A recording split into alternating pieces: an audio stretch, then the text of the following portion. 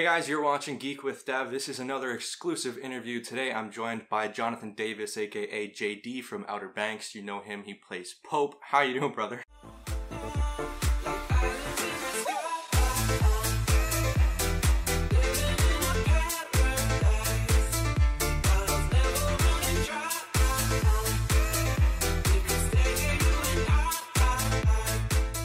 Hey, what's up, man? Thanks for joining me. This is completely just spur of the moment. I shot JD a message and we decided to go live on Instagram. Thank you for everybody who tuned in. You get asked a lot about how you got the role of Pope, but just for our viewers, do you want to give like a little quick recap for those who don't know? Oh yeah, sure. So before I was cast in Outer Banks. I was working as a shoe salesman in Saks off Fifth Avenue, still acting, going to classes, pursuing that dream. But I got the audition around like early February, and I came in. I did the scenes they had me audition with were like a scene where I was talking to Kiara on the boat about I guess giving the Earth more than 1%, and the scene with JJ after his dad. So those are the scenes I auditioned with. And I get a call maybe about 2 weeks later, like, hey, we liked your first audition. We'd like for you to come back, meet with one of the producers and doing like just basically do another read. And I came in, I did a second read. I felt really, really strongly about that one. And then they asked me to come in and do another read. They gave me the first 4 episodes of the show, a whole monologue, maybe like a 2-page monologue, and another scene for me to pick. I had to go through the first 4 episodes and pick a scene for myself to do. And I went through, I picked a scene, I went in again, I read it, I auditioned for it, and then I get another call like, hey, they want you to come in for a chemistry read. And so I go in for this chemistry read with Rudy, who was at the time playing John B. And Oh, really? Yeah, Rudy was originally auditioning for John B. And two other people who they had in mind for JJ and Kiara. And I do the chemistry read, feel real strong about it, and I get a call maybe about a week or 2 later from my manager, like, hey, they want to book you for the part of Pope, and they're going to be flying you to Charleston in a couple days. So yeah, that was just a great experience. I remember when I got the part, I like my dad and I had this thing, like we had this thing where like, okay, we're gonna play this one song if I get the part, and it was Juicy by Notorious. And I remember he came in the house and he had no idea I got it, and I played the song and we just kind of celebrated, cried, hugged. It was a great moment. That's wicked, man. Is there a question, honestly, that you have not been asked about OBX? Is there a story you have that you haven't gotten to tell yet? Maybe the story of how Chase and Austin kind of went from beefing to becoming friends. And it was like the beef. And when I say beef, the beef lasted for like a minute and a half, because, when Austin got cast, Chase was like, I'm not going to like this guy on purpose. He was trying to get it was a character thing. In the character. Yeah, more than a personal thing. And then I was like, all right. But then I met Austin. I was like, oh no, this dude's super chill. And we went to the movie theater and we went to go see Avengers Endgame. And Austin was like, I'm going to use the bathroom real quick. And so we're like, me, Rudy, and Chase are standing there, and he goes to the bathroom, and Chase, dead serious, is like, should we leave him? And we were like, no, what are you doing? Like, he legit was about to leave him, like we were just gonna walk out on him. And I asked Austin, like, what would you have done if like we'd have just like left you there? He's like, I'd probably been really upset. like, all right, Really? I guess keep it professional, no friendship. But then like, so what happened was like he came over, like he moved into the same apartment complex we did, off of my rec. I was like, hey, you should move into this apartment complex. He was like, bet. And he came. We were all over at Chase and Rudy's. But I say that because Maddie was there, other Maddie was there, and Kevin, who was our set PA, who was like the like actors PA, was there. And we all just kind of hung out, watched the fight, the UFC fight, and was like, this dude's really chill. Like Chase even apologized. He's like, Austin, I'm sorry. You're super chill. And I was trying to be upset at you. Yeah, I mean, like some people like really try to get into character, like to the point where in their real lives they are being the character. Like, I know Jim Carrey, Johnny Depp has done stuff like that, but it's good that you guys all came together and kind of just became such a family. I know it's cliche, but you guys became a set family. And I was wondering, did you ever like go out and not necessarily get dinner or have a set party, but did you ever like go out and explore, get out of your apartments and go? Together, we would find new restaurants, go out, like, and it was especially fun because nobody knew who we were. So we could just like walk, go wherever, do whatever, go to some concerts. Like we live right next to like a little an area where they held concerts. So we saw a concert or two, went to some like live shows, got to really experience the culture of Charleston. And especially like there's, I'm sure there's tons of pictures and videos of us like eating food at different places. We had our regular spots. Taco Boy was one of those spots that we frequented occasionally. And if it was, and the thing about Charleston though is like, and we're not used to this because we live in LA. Everything closes at like 9 o'clock. So like if it's 9 o'clock, you're not going anywhere. And sometimes we wouldn't stop filming until like 11.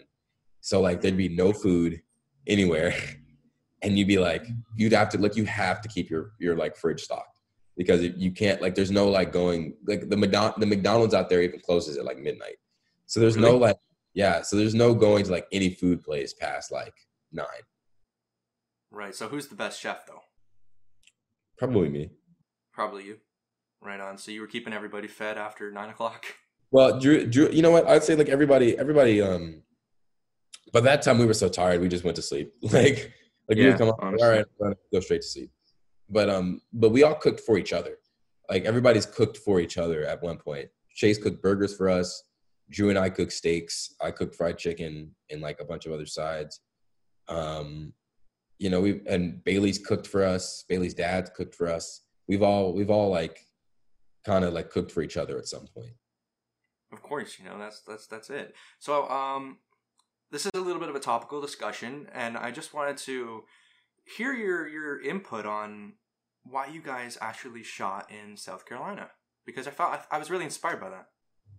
Yeah, so we so like for those of you who know, we shot in South Carolina because there is a bathroom law out there that it's against transgenders, and as a production, as a company at Netflix, we all decided like that is not okay.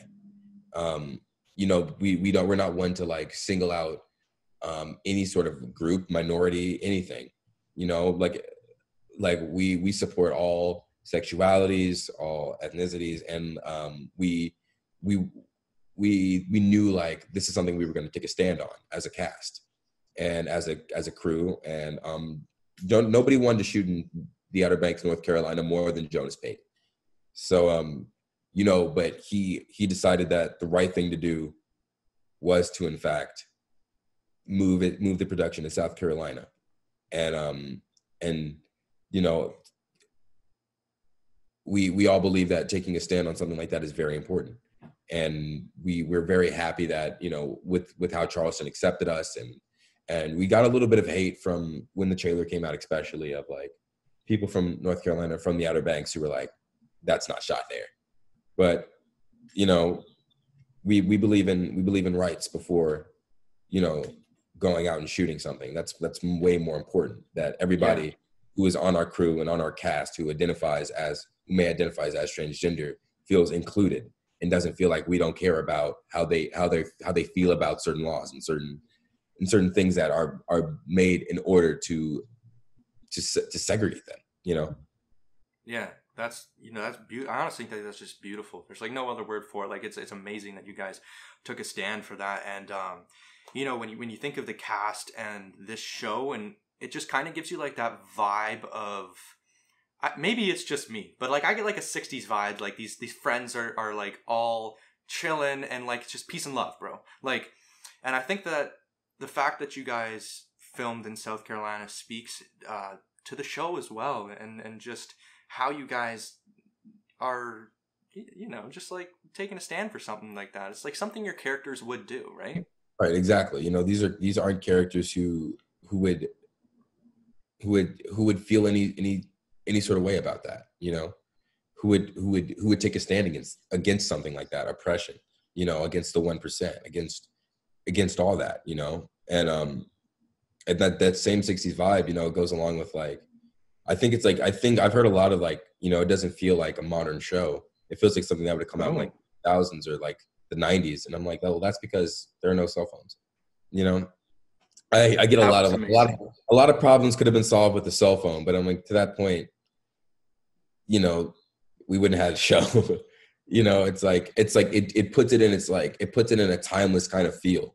It doesn't really feel like any specific time because of that. And I think it's in its own world, and it gets to be something. It gets to be that. It doesn't have to fall into like, all right, well, now they have to worry about social media because of this. You know, like they mention it, like there's plenty of mentionings of like, I can't check this. Let me check this on my social media. But like, it's not a big part, you know, like you feel like they can survive without it.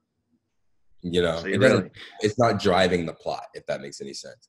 A lack of social media doesn't drive the plot. It's just like something you're like, oh, hey, these kids are never on their phone. You don't realize it until you finish it and you go back and you look like, did I ever see any of the Pogues use a cell phone? And like, honestly, I think once in the beginning.